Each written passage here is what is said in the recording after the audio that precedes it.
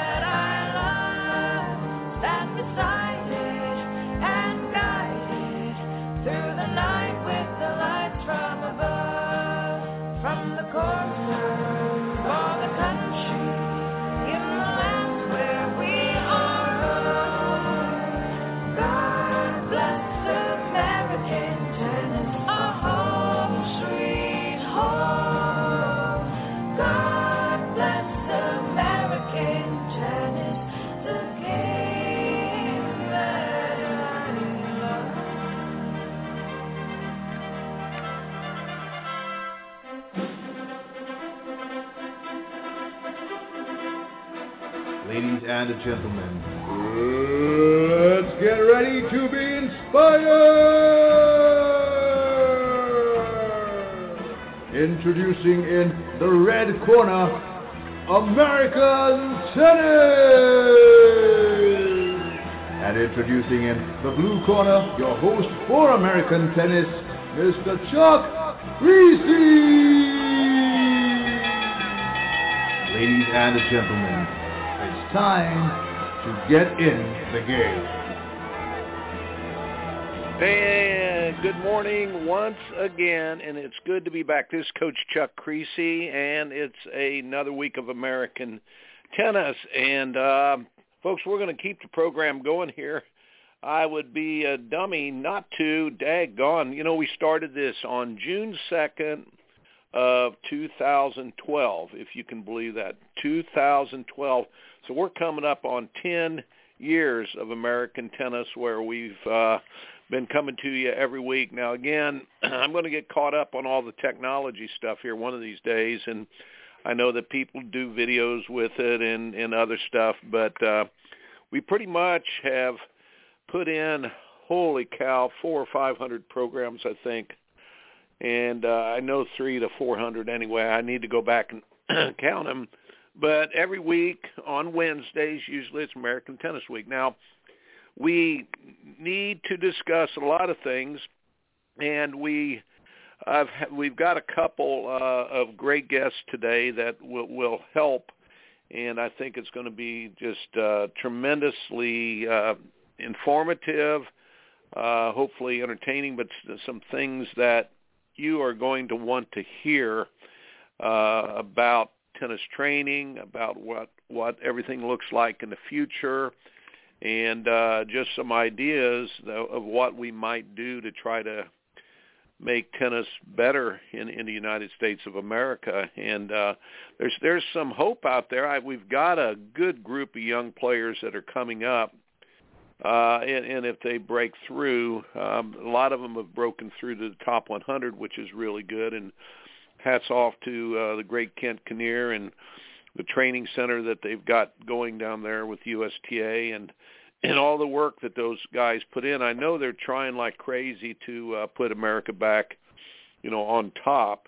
The challenges are a lot. The challenges are not just against other countries like they talk about, whether it's the Eastern European bloc countries that are really going after tennis, Asia getting involved now. South America has always been strong. Europe, of course, has tons of players. It's a great sport in Europe, and it's easy to travel around. But, for the USA, we have always been on top. We expect to be on top, and we need to be the trendsetters, and it's that simple. So we're going to try to see what we can talk about and get to the bottom of some stuff. As you know, I'm not going to go on about how we've diluted, polluted, and prostituted the greatest sport in the world.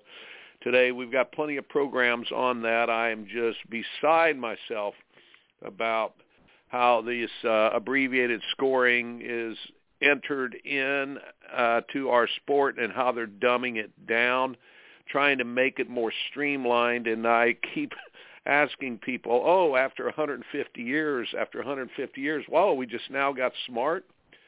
Is this because we should do this or just because we can? Maybe we can. Maybe we have communication now on the internet and stuff, and we can people can sort of push their ideas through. Well, I want to make this point too. If this no-ad scoring was so doggone good, if the tiebreaker for the third set was so doggone good, why wouldn't people just be jumping out of their skins all over the world trying to do the same thing? They have pushed this down our throat. The ITA started out in college, and they have pushed it down our throats against many objections from the players, coaches, and everybody, and parents. Parents don't quite know any better right now, but why haven't people gone, wow, this is the greatest thing since sliced bread. Wow, I'm going to go watch a college match because it's so exciting now to see 1 point determine the whole outcome. And it is really, really just wrong thinking and the wrong approach to dilute, to pollute, to prostitute anything as great as the sport of tennis. And we'll talk about that today, about the history, the heritage, and the heroes of the sport of tennis and how we should be taking care of that and much more. I want to bring on to the program here who I consider maybe one of the probably the best and one of the best top 10 for sure greatest collegiate players we have had in college, especially. He had an outstanding freshman year, unbelievable some of the things that he's accomplished. And when you look at your own accomplishments, you look back and just say, well, that was just hard work and things that I needed to do and things I needed to get through. But Mitchell Frank, I'm going to bring him on the air here in a second, but I'm going to just read a couple things to you all and tell you this. I met Mitchell when he was about 15 years old, and I was at that time I was in Thailand. I was technical director for Southeast Asia Tennis there, and I was coaching a lot of the Thai players, traveling around with the Thai players, and just traveling. And we were in the D.C. area, and I saw this young man, and uncanny ability to make balls under pressure and to do the next right thing over and over and over again. And then following his career all the way through Europe, in junior tennis, I was traveling around a lot too, and just seeing him defy the odds so many times and beat players where he had to start out from behind and had to work his way back into matches and things. But I'm going to give you this statistic about Mitchell Frank. Okay, first of all, people will talk about, hey, he was the only player in collegiate history. There used to be 4 Grand Slam events. It was the clay courts, the National Indoors, the All-American Tournament, the NCAA. They've dropped the clay court tournament, but he's the only player in history. As a freshman, he won the National Indoors, and he won the National All-American Tournament with all the best players. And I think he was 29-0 going into. I don't think he lost until the quarterfinals of the NCAAs that year.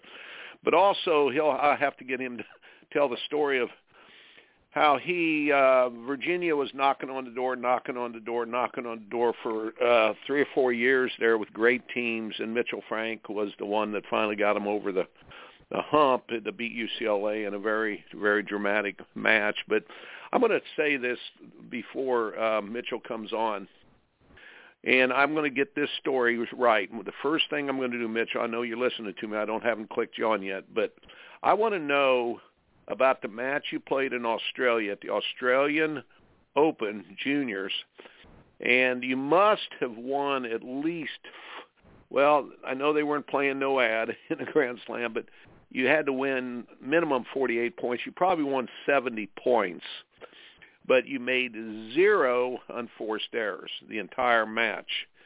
And but I want to hear that story a little bit. But what I love, too, is that he is working with young people right now and mentoring those young people that are coming up next. And I know for sure that they will not be taking shortcuts. They'll be doing the right things, and they'll be honoring the game, which is above all most important. And we don't have Coach J.P. Weber on yet, but we expect him to join here. He always gets pretty busy. Mitchell Frank, good morning. How are you doing? Hey, Coach.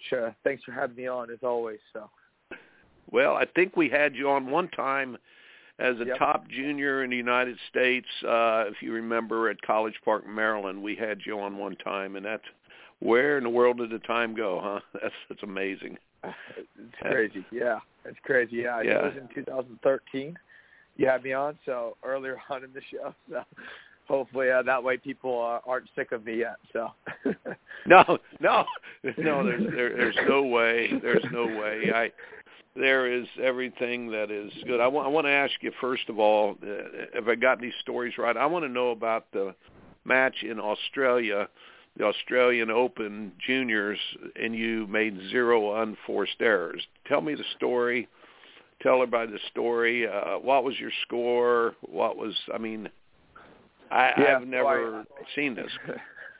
Yeah, so I think I was the 4 seed at the Australian Open, and had a rough warm-up tournament in Traralgon, lost first round to a good Australian wild card, but came in and was playing an Aussie wild card, actually first round, Jay Andrich.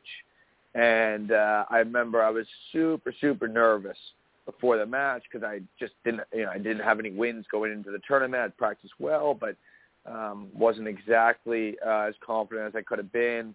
And I went into the match, and I remember I went up an early break and was kind of cruising, and won the first at 6-2, and and then kind of kept cruising in the second set. And after after a while, I was kind of like, wow, like I'm not missing. I haven't missed. And yes, the guy still won a lot of points, and yes, the guy was a good player, but I was able to execute, under the pressure pretty perfectly that day. And, my game was obviously always based on making a lot of balls. And so after the match, I remember Vin was there with me, and he came up to me. He was like, hey, so Coach Vin. Yeah, Coach Vin. Yeah, he came up to me, and he said, good match, good work. You didn't make 1 unforced error in the whole match. And I remember you're not that aware, obviously, as you know, on the court as a player. You do have a sense of how much you are missing, but you're not exactly counting unforced errors. So, so I remember I came off the court and played a solid match. And as everybody knows, who has played, first round matches are always really tough. It does not matter who you play. It does not matter if they're best player in the world or not. The nerves are there, especially, being a high seed in the tournament and, flying all the way down there. And I, know all the people who helped support me to, get me there. I remember I was shaking before the match. So, that's what I want to talk about. I want to talk about that a little bit. People out there are saying, wow, are you kidding me? The player that's seeded 4th at the Australian Open, and he's playing and he's nervous. Can you talk?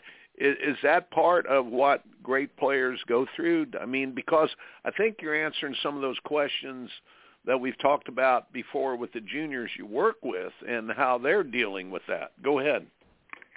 Yeah, so I think, and I actually had a talk with one of my players the other day because two of my players play each other, and they were both very nervous. And I was very fortunate to see the match up at College Park, and I asked one of the kids after, the kid who lost, I said, he texted me and he wrote a message that said, hey, so I'm really struggling in especially first sets of matches because I'm just so nervous.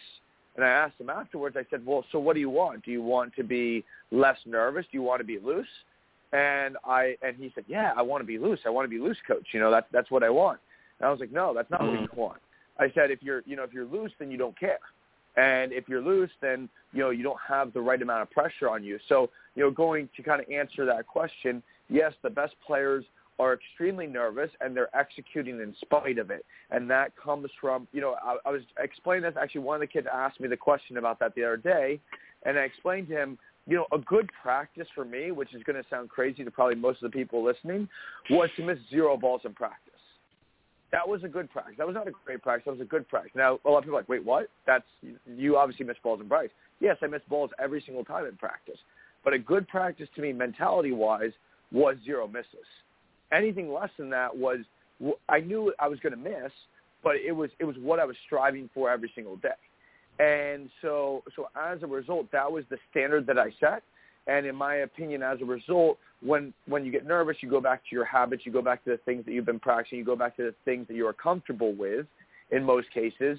And so when you train yourself with that mentality, maybe once in a blue moon, you can execute on it. And I guess that day, that's what happened. But, that's the only way that happens under pressure. So, I did actually an experiment this past summer, Coach. You might like this, that I had kids estimate how many more misses they have in tournaments versus practices. And we came out to the number being for most players about 3 times as many misses, for the same amount of time. And so basically the idea is that, so what I stress with a lot of my players, like, every time you miss a ball, that could be 3 misses in the match. That's a lot of points. You're giving away a lot of points. And so as I said, like, when you go into these situations, in my opinion, the pressure is going to make it. I mean, obviously there's a lot of players who it does help them. In my opinion, like for me, I think it helped me. It helped me focus a little extra, in those moments. But for a lot of these kids, it actually hurts them. And so, you're going to see the higher number of misses. So when players are not aware of the number of misses in practice, when they go in and the pressure hits them, generally they're going to miss more. Generally, they're going to perform worse. So that's why I'm super hyper aware with my players, at least, about how their error counts in practice, because I just assume that it's just going to go up and up and up as they go and compete. Right. Now, I want to ask you about this. The flip side of that is this new thing people talk about. They talk about serve +1 or first strike tennis or winners first and dictate. And what are your thoughts there? I mean, I'm leading because I want to talk to people out there about that. We really might be going the wrong way, because we have kids that can all knock the fool out of the ball, but Mitchell, they miss. It's like, I always say, it's like having a great looking jump shot in basketball, but it never goes in the hole. They got this beautiful shot from 40 foot, but they miss 8 out of 10 times. So talk about that. What's your thoughts? You've surely heard that. Absolutely, yeah. So I actually had one of my friends, and he was a good player. He played at Wisconsin. We were talking about this similarly the other day, and the idea is this: people like things that they can aesthetically see, and they like things that they can measure. So anything that goes along with that, generally, yes, you can get the statistics, and yes, you can say that, whatever. 1 year at the Australian, 78% of the points, whatever, a certain number were played, whatever, under 4 shots or less. And yes, that can statistically be somewhat accurate. But the whole point is that have people watch on some of the big points how the rallies, like I think back to the Federer-Nadal 2017 Australian Open. I think it was at Deuce with Federer serving 5-3, and they played that incredibly, or maybe it was to get the break point 4-3. They played that incredibly long point, and Federer had a sliding forehand down the line winner, and that rally was probably 23 shots. And so to me, still always the base of the game is going to be making balls, and I think that this goes into saying this. I ask my kids regularly, probably at least a couple times a week, if they hit 8 solid balls, every point went 8 solid balls, how many matches would they lose? And they say that every single time, all of them say 0. They say 0. They say if every rally went 8 balls, I would lose 0 matches. And so to me, that always still speaks to the idea that, working a point, learning how to construct the point, learning how to stay in points, learning how to neutralize is still, in my opinion, look at Djokovic. I mean, Djokovic to me plays, the best form of tennis in the world. Like if you're going to emulate a player, Djokovic is yes, he has a lot of talent, but I think that his game, I always look at is a player, are there things that are special or unique? It's really tough to emulate Federer. It's really tough to emulate Nadal, but can you emulate a David Ferrer? And in my opinion, the answer is yes. And what do all those guys, undersized or, maybe don't have the same talent levels, what do they all do? Well, they all are incredible defenders. They're incredible movers. They play with good depth. They make you work the point over and over and over and over. And that's almost, how you see a lot of these guys play. Again, I think yes. Do we need good serves? Good first balls? Absolutely. I think it's an important part of the game. But is that should everything be 4 shots or less? Is everything going to? No. I mean, I think that 100% we're going down the wrong path because it's also making the game. We're trying to play faster, and at the end of the day, there's a reason. I mean, nothing against some of our federation, but a big thing that they looked for was big serve, big forehand. And that's, if you ask people, what are Americans known for? It's big serve, big forehand. That's, Andy Roddick, Pete Sampras, these type of guys. And you look at the best players in the world and look at Medvedev. He plays 25 feet behind the baseline to return. So Coach, I think that we could be following a red herring here, based off of statistics that don't, statistics don't, you have to have context to understand a statistic. It's not, people love to just throw them around like it's, the be all end all. And I think that there's context to it that's missing sometimes.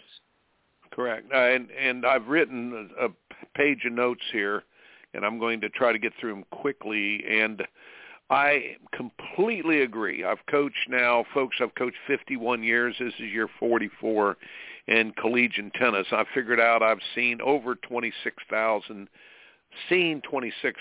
matches. And I pay attention to all of them. And let me explain this. Now, some of you are going, no, it's first strike tennis. The bigger shots win. But let me explain this first. 78% of the points, they say, are four balls or less. All right. So that leaves 22%. Now, let me tell you a quick Mitchell-Frank story. So I took a group of junior players at College Park, Maryland when I was working there, and we cannot take our hat off more or be more grateful than to be able to work with Vesaponka there, and Frank Salazar, and just to be able to work there because the real brilliance is there in the work that he put in to establish a culture of excellence.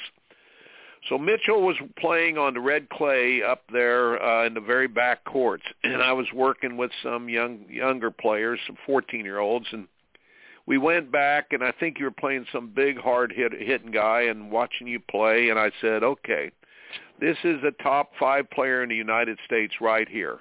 This guy here looks really good, but I want you all to understand why this one over here wins all the time. And I pointed out this. Mitchell, you're right. Maybe 78% of the points are first strike tennis, are done when shot less than 4. That's a number. I told those kids that day, Mitchell Frank is playing 150 points in this match. This other kid over here is going to win 55 points outright by big shots or something. Now that leaves 95. Well, Mitchell, out of those 95, Mitchell Frank, with his shots and making every ball, he wins 30 points.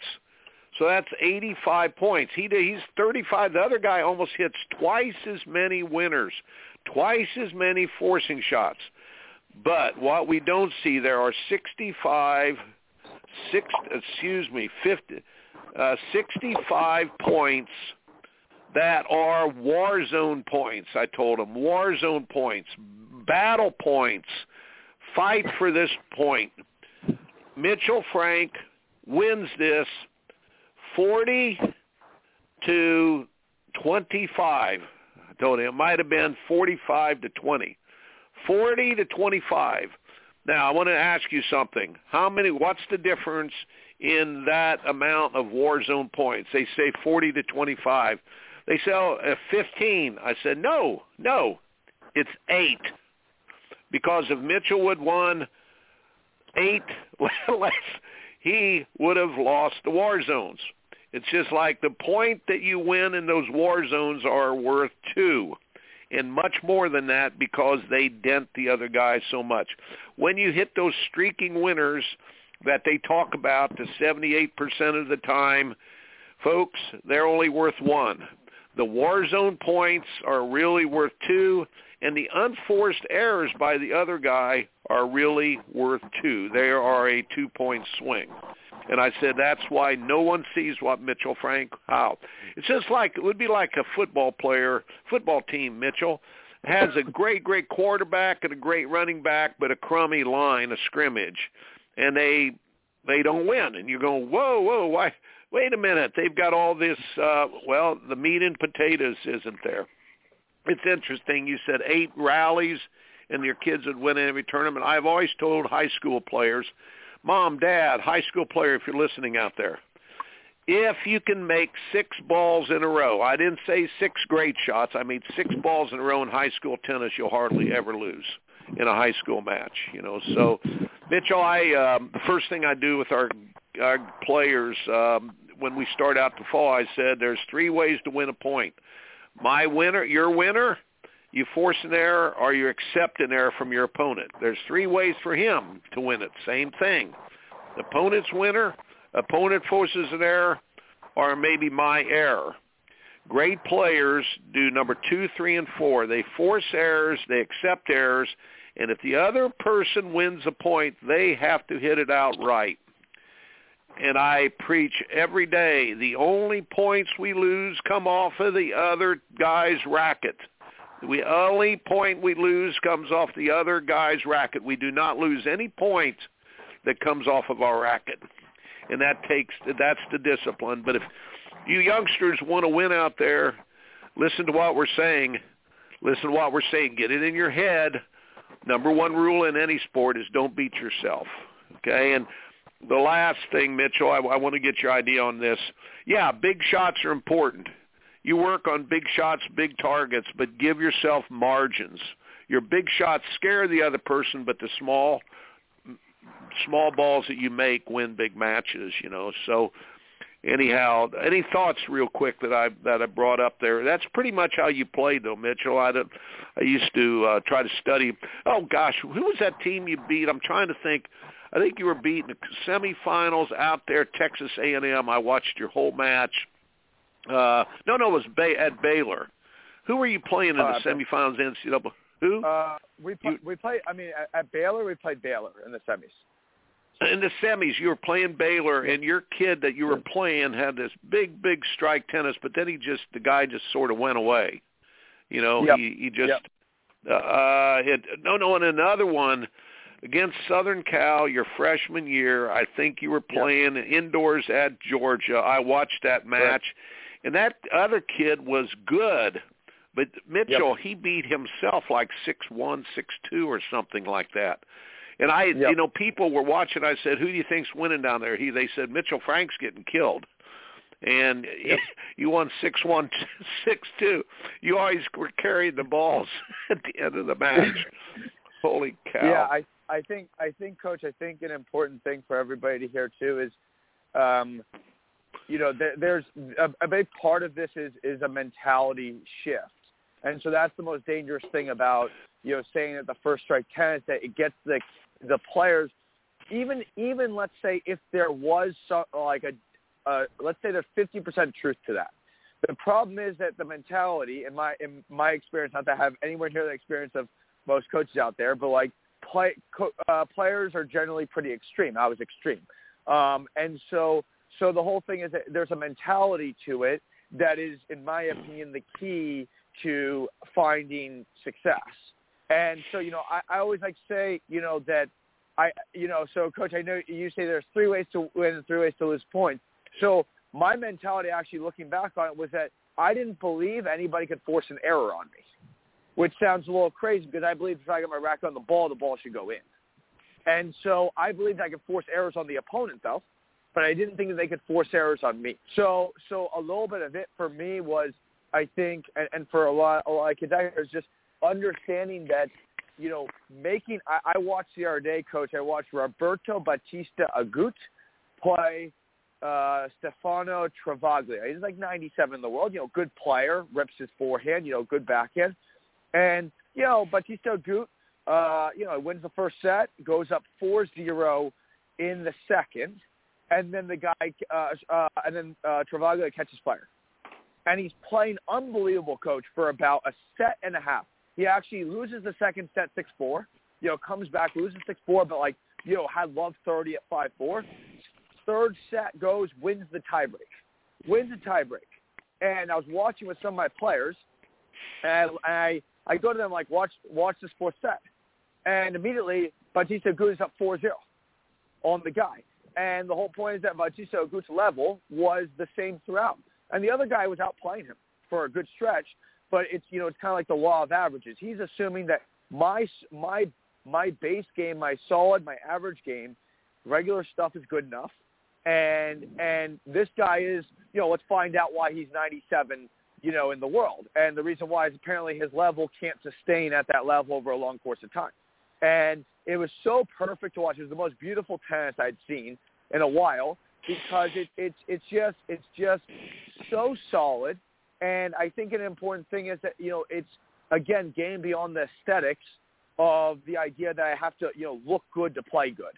And I think that we get very caught up in that, both as players and coaches, to be completely honest. Like, we love clean ball striking. Everybody loves that.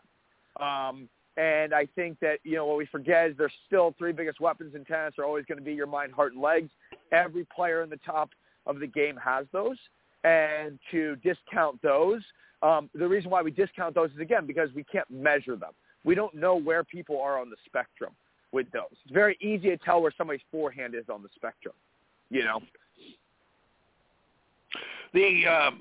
There's an interesting thing I came up with. I've been pounding. My team has to beat people through more attrition. And it's just the way that it is.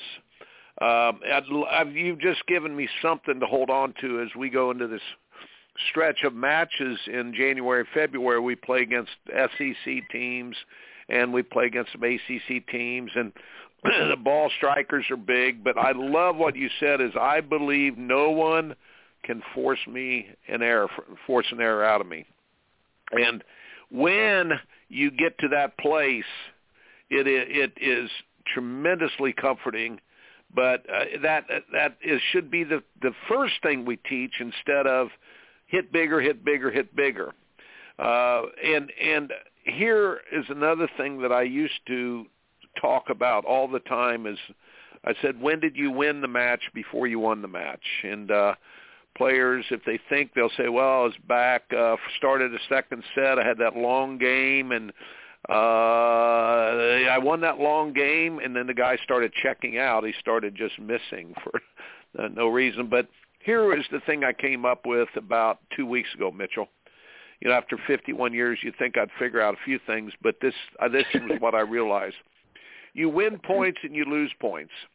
You physically, mentally, emotionally are 3 parts of you when you play a match. Like you say, mind, heart, and legs. That's what made me think of this.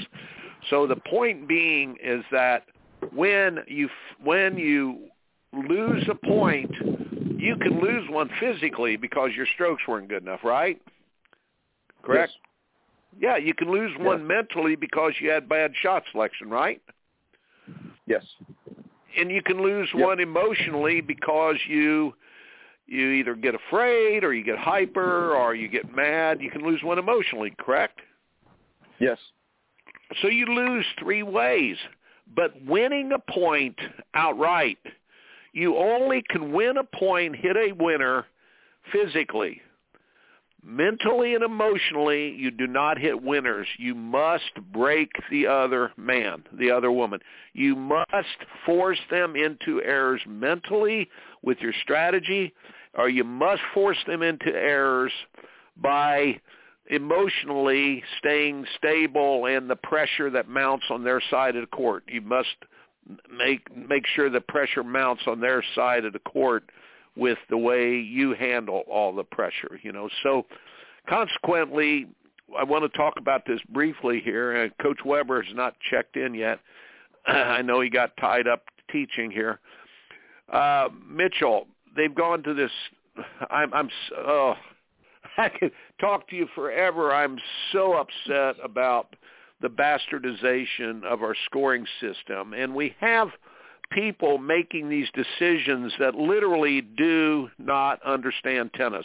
And I'm saying that outright, whether you're a college coach, I'm not being mean, but if you don't understand the depth of tennis and the importance of our scoring system, I'm saying you don't understand tennis deep enough. College coach, regular coach, you could be a pro coach, you could be a pro player. If you don't understand the importance of our system of regular scoring and the bastardization that you don't understand tennis. But number two, you do not honor it by protecting the history and the heritage of the game for 150 years. I mean, Mitchell, could you imagine we start going to no ad sets at the French Open or something? Now, somebody tries to compare somebody's record compared to what Borg did there or what Nadal has done here recently on clay. I mean, is that a laughing stock or what? No ad? And so I would go ahead, your thoughts. I'm not just trying to, I think I know where you stand, but the whole chess game is done. We are now playing arena football instead of regular. I mean, it's just, I'm really afraid that kids will not fall in love with it to the depth that they do. The ball striking and rah, rah, rah, I win is not enough to keep people in tennis. The chess part of it is what keeps people in. Any thoughts there? Yeah. So I agree with you for a couple reasons, for a couple even different reasons too, Coach. So one is I believe that tennis is the ultimate sport. It requires endurance. It requires agility. It requires stamina. It requires speed, and it requires mental agility, mental stamina, mental endurance, and mental speed in a sense. And so when you get into these situations where you're shortening scoring like that, and I just went to a tournament this weekend, and my players, they started playing 4-game sets, short sets, and so one of my kids actually had a couple war zone games there in the beginning of the set, and I wasn't there, but I told the parent, I was like, yeah, this is really good for the kid, because the other kid he was playing against was a clean ball striker, aesthetically very nice to look at, kind of thing, and had some. Literally their first 4 games, Coach, took 1 hour, an hour. You know him. This is Lil David, and 1 hour for 4 Love games. it. I'm like, this is awesome. I'm like, this is great for the kid, right? All of a sudden, 3-2, right? They play, they battle a little bit, gets broken, kid holds the next game, set's over, And all of a sudden, right, next set starts, and instead of seeing, okay, it's 4-2, but like, man, I've had to work so hard and for such, for so few games. Instead of seeing that, the kid's like, oh, I'm 1 game away. I just, it sets over, and then we can, reset. So I think that it takes away also from how kids should be trained. I think it dissuades people from, needing to be fit. It dissuades people from being even mentally fit. And it really just rewards me. I can't tell you, Coach, if I played short sets, how many matches I would have lost because just like you, and this is something, you used to always say to me, we'd practice set and I would lose, and you'd be like, Mitchell, never get worried about losing a practice set because, if they win the first set against you, it's even. And if you win the first set, they're in a big hole because your game kicks in at about the 45 to hour 15, minute mark. Correct. And so I think that takes away, and I think that's the most, personally, again, I'm highly biased because it was how I played, but I think it's the most beautiful way to play this game. It's a lot like, I just watched this great, I think I told you about it, Coach, but I just watched, this great documentary, 14 Peaks. And it's about a guy who climbs the 14 8,000-meter peaks, which is impressive in 6 months. And the next best record was 7 years. So he does it in this insane short time. And if you take it this, like, it's like saying, okay, you're in a Summit K2, but we're going to cut out the bottleneck, which is the toughest part. It's up at about 8,000 meters, and there's a giant overhanging serac, and it's like, okay, yeah, you only have to climb to Camp 4, where yes, it's still dangerous, but it's not to the same degree. So I think that just the shortened scoring, it hurts players personally speaking. I mean, when they were shortening my last year of college, and I was leading the charge against it because it's not how the game is designed to play. And I think that when you look at like hard work in tennis, in my opinion, Coach, fitness is a big part of it, mental and physical. And focus is the difference in focus. There's no doubt if we go to school, every kid can focus for 5 minutes. Every kid can focus for 10 minutes. But what makes us, a special, what makes somebody unique is somebody who can focus over the course of a long period of time. And as a result, those are also, I mean, you look at these, again, not to go into a different industry, but you look at these people who are super successful in business or whatnot, they're the people who are focused over a long period of time. They don't check in and out, and that's kind of like what we reward by shortening it. So I think it's also going to cost our players, not just on the tennis court, but in their lives, so. Thank you. Thank you. Coach Weber just came on. I'm going to get him on here in a second, but I got to make a point here. Mitchell, Frank, you have said and summed this up so very well from the player's aspect. Actually, you had 1,347 signatures to not change the scoring system from players, and the ITA did it anyway. They forced it through. We voted this down 4 times, and the ITA pushed it through anyway. Coach Lynn Loring of Indiana University Women had 196 women's coaches sign a petition, and they pushed it through anyway. I submit to you, and I believe there is an outside entity that is pushing this on our coaches. They want to get college tennis bleeded into the juniors, and 5 or 6 years from now, the pros will not argue. Right now, the pros will argue, but pretty soon they're not going to care about how they get the money, maybe the pros. But what we're doing, chess will stand on its own forever, and the checker players will respect the people who play chess, all right? But hard to pick up becomes hard to put down.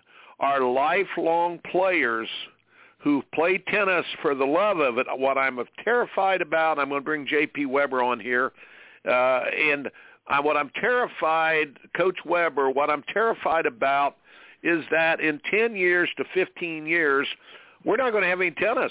They're comparing our sport, our great sport, to pickleball. Give me a break. Give me a break. That's like comparing caneful fishing to fly fishing. You want to go further? The violin to, the harmonica. I mean, it's ludicrous, but what is shameful. USTA, you should be.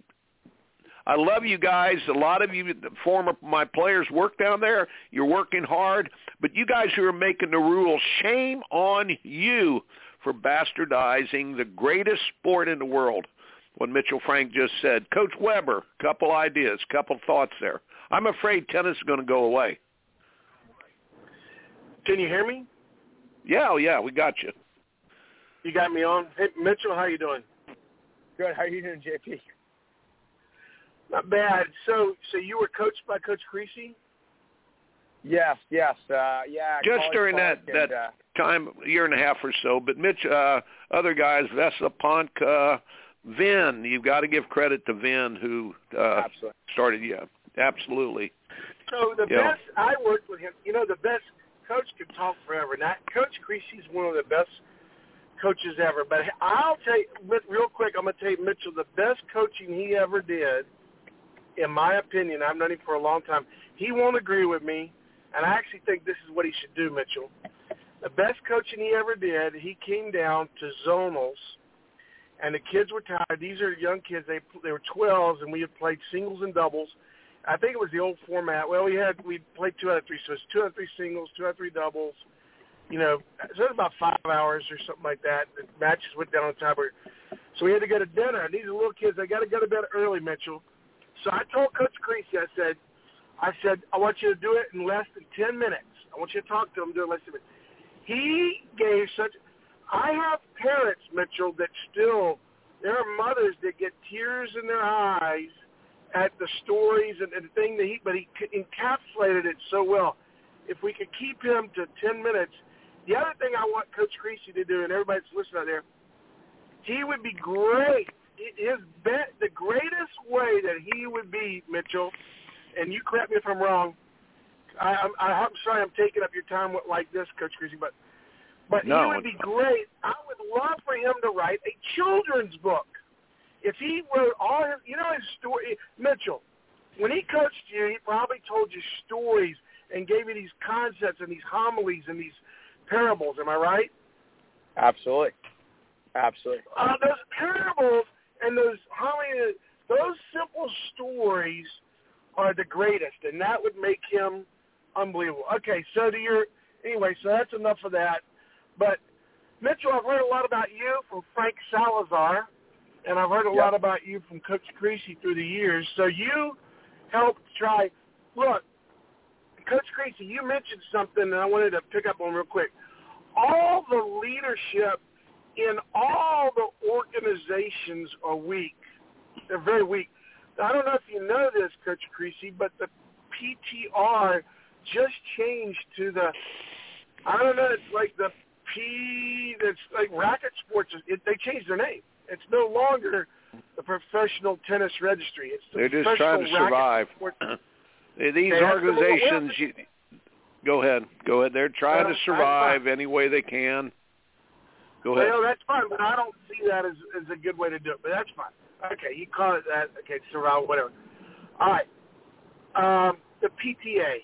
That's going to have been, but probably the weakest of all the organizations back then was the ITA. The college coaches, because they're busy coaching, a lot of them leave the leadership of that organization to guys who aren't really coaches. If you've noticed through the years, the guys who have led that organization, and you may differ with me, and that's fine, but the guys that have led that organization, they're not the best of the coaches out there. They got some extra time on their hands. So these guys, weak, and you guys folded. Once college tennis folded, I can't believe it. How many Mitchell got those centers? I think Manuel Diaz had over 10,000 in his the year before. That was 2012. Let me jump in there. 2012, the whole thing got stirred up because they had 32 teams, 16 women, 16 men's at Athens, and it rained the first day, and it was a big cluster mess. And the bottom line on the thing is this outside group, these ITA guys jumped in and said, this is our opening, and they tried to push through NOAD, and there was an online website that put it down. I was at College Park, and I remember just jumping for joy. They had over 10,000 signatures online that did not want NOAD scoring. They did not want it. So my thing, I think there's money behind this. I really think that they're pushing it, that somebody's pushing this on. It's not for the welfare of our children and the game. And I think that you're right. Go ahead. You're right, but it's a marketeering sport. But the gambling that you refer to all the time, they just picked up on it. But I tell you, Mitchell, it goes back. Now let me go back to so all that. Yeah, but the weakest domino fell, and it was the one that Tim Russell and Haggerty, and they could all get to fall. And see, once they got that one to fall, then Mitchell, you know what they did was they go like this. They say to the coaches that are coaching the kids, they go, well, we got to do this because that's what college is doing. So they went to that. But Mitchell, now you go to a junior tournament. Mitchell, did you grow up playing a tiebreaker for the third, or did you grow up playing a full third? Like almost never play a tiebreaker for the third. Even the lowest level tournaments were 2 out of 3. So when you played a tournament, you probably remember this. You would be in a tournament, and there would be so-and-so, and it was one of your buddies or one of the guys that always, and everybody go down to that court. He's tied in the third set with so-and-so, and everybody wanted to see that, and you'd get enthralled in that, and you'd watch that, and you'd see it, or you maybe even, Mitchell, you were involved in that. That no longer happens. Matches just the entire tournament goes. And there's no real drama. There's no real. Let me jump in there real quick. Let me jump in there real quick. I'm going to get a couple more comments from Mitchell. Absolutely. I appreciate your time, Mitchell. We got you off the court today. Yep. But here's the thing. There's a thing called a rite of passage for every player, whether it was John Isner up there in D.C. when he finally broke through. Everybody remembers Federer breaking through that time he beat Sampras at Wimbledon. Players have rites of passage. I mean, Mitchell, I won a 20-18 in third set high school match when I was a senior in high school. It was a high school match, and that was a big rite of passage to this day. I remember it. You can probably remember your greatest match as some rite of passage. So those are very, very important for the person who wins, but it's also important for the pain of losing for the kids who lose 7-6 in the third after 2.5 hours, because they get a deeper respect for the sport, and they make a decision to either quit or recommit. And the point is it makes the kid end up honoring the game and the price you have to pay. Our kids do not understand the price you have to pay to be excellent. When they win a tiebreaker for the third, Mitchell, it's like kissing old Aunt Sally. It's really not a kiss. It's just, I got to win, but I won a tiebreaker for the third. And then when you lose, it doesn't hurt bad enough to make. And the same thing is true with the college matches now. You said you would have lost a lot more. JP, do you remember interviewing Stevie Johnson's father before he passed away? And sure. What he said, you said, what did he say about no ad scoring if Stevie had to play that? He never would have won what he won. He never would have done what he did for no ad. He said he would have lost 10 matches anyway. Yeah. Yeah, at least 10 matches. Yeah. So Mitchell, go ahead. A few thoughts here. JP, I'm sorry I didn't even. Folks, I'm not just blowing sunshine here, but JP, if there is a better student of the game, I don't know where it is than you, and I really appreciate so much that you care this deeply. Mitchell, you as well. Mitchell, thoughts here? We've got about 6 or 7 minutes here. Yeah, so I think with being able to play out these matches, just like JP said, the most memorable matches are the ones that were deep in the third. You're battling now. You've been out there for a long time. You've had the ups and downs. And you go in there and you're having to problem solve while you're tired. You're physically tired. You're mentally tired. And so I just personally feel that by going through all the shortened matches, I mean, even one set is obviously even worse. They just got a lot with like beginner entry level tournaments or the round robins, which personally I hate, because I think that this is there needs to be a winner and loser, and you don't get more opportunities, right? It's not about inclusion. Right.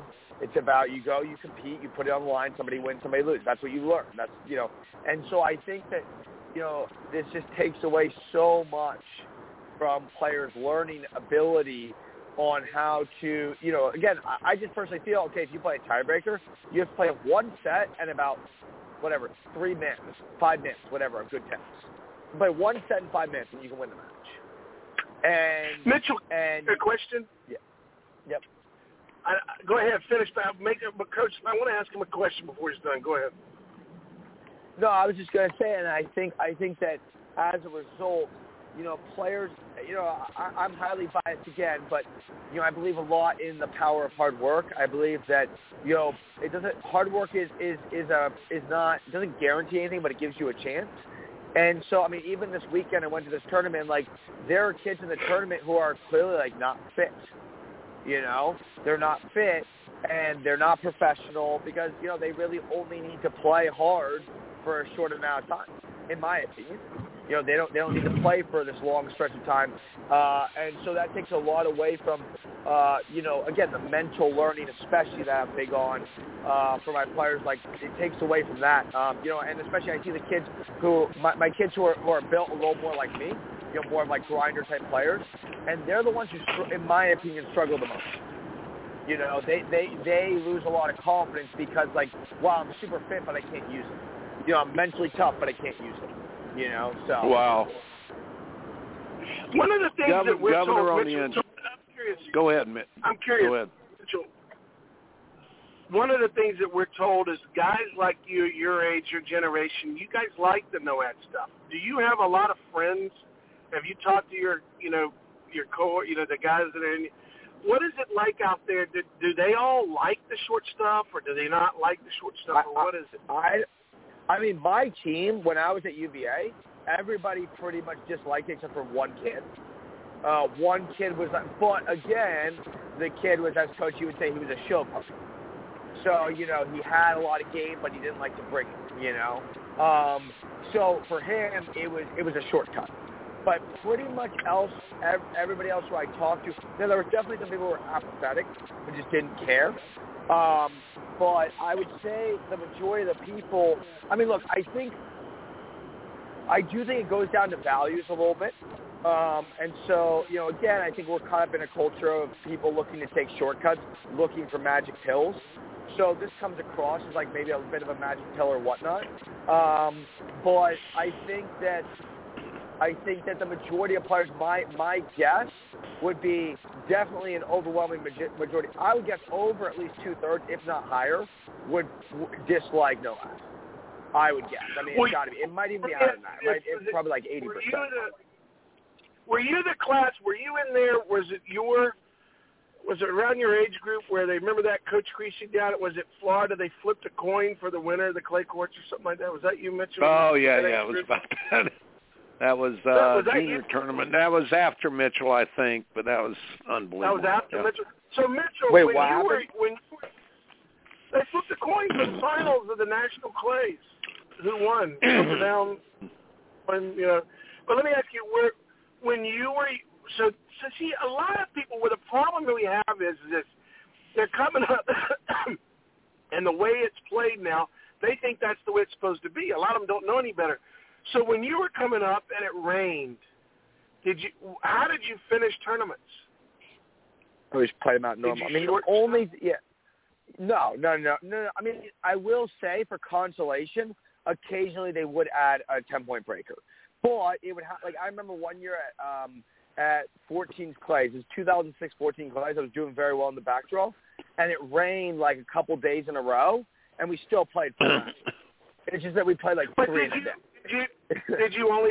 And back then, did you play they do now, one match a day, and that's all? Is that all they do? No. We were playing 4 matches a day. You could play two singles, 2 doubles every day.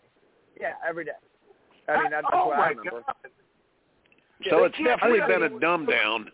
The dumb down's unbelievable. But the point I want to make here and get you guys to just comment on briefly is, I've always said easy to pick up, easy to put down, hard to pick up, hard to put down. The value is so much more important than the payoff. And it seems to me that we've gone after the product to win. It doesn't matter how we win. the process, this love of the sport, it's okay if we cheapen it, if we get what we want at the end. So our values that we're teaching our kids, tennis will no longer be the sport that teaches them all these great values, and things. One more comment here, Coach Weber. What are your thoughts there? Let me tie it again. So that's why I was asking him that stuff. He played full matches. They played several matches in a day. They didn't play tiebreakers to decide a match. All these changes are not coming about organically. They're not coming from the ground up. I think, based on what Mitchell told me from the kids that he grew up with, they didn't want this. We don't want this. None of this change has been. It got foisted upon the weakest of the weak. The weakest group of the organizations was the college guy. You college coaches are weak as an organization. You folded, you crumbled, you failed to stop it. And so now we've got this, and it's going to continue. It's like pickleball. It's all this other stuff.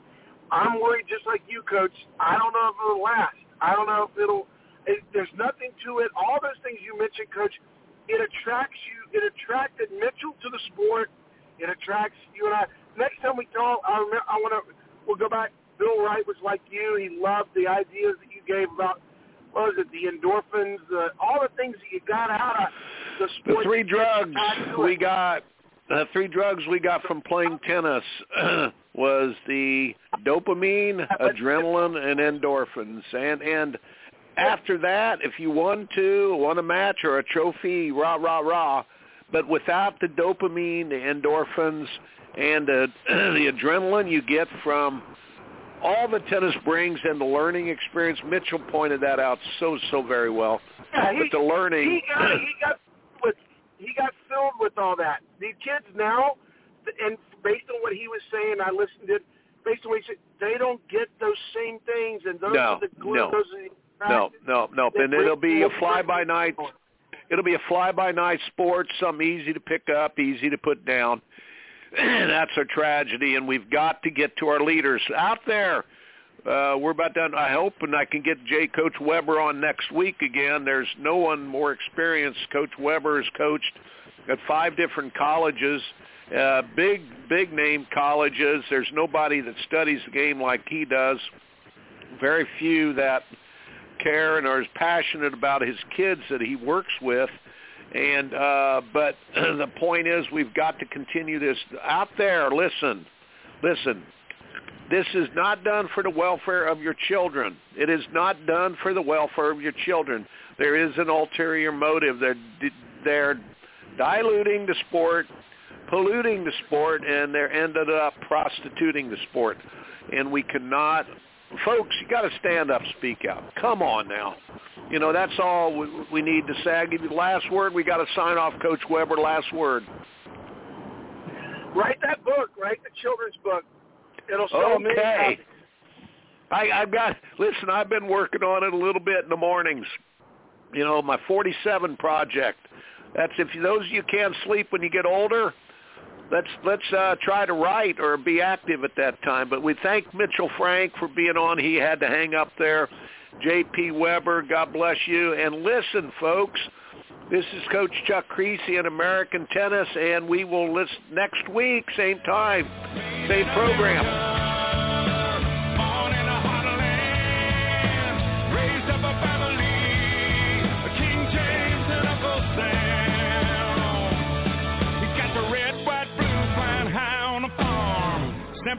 Tattooed on his left arm, spent a little more in the store for a tag, and the back it says USA. Won't buy nothing that he can't fix. With WD-40 and a Craftsman wrench, he ain't prejudiced. He's just made in America.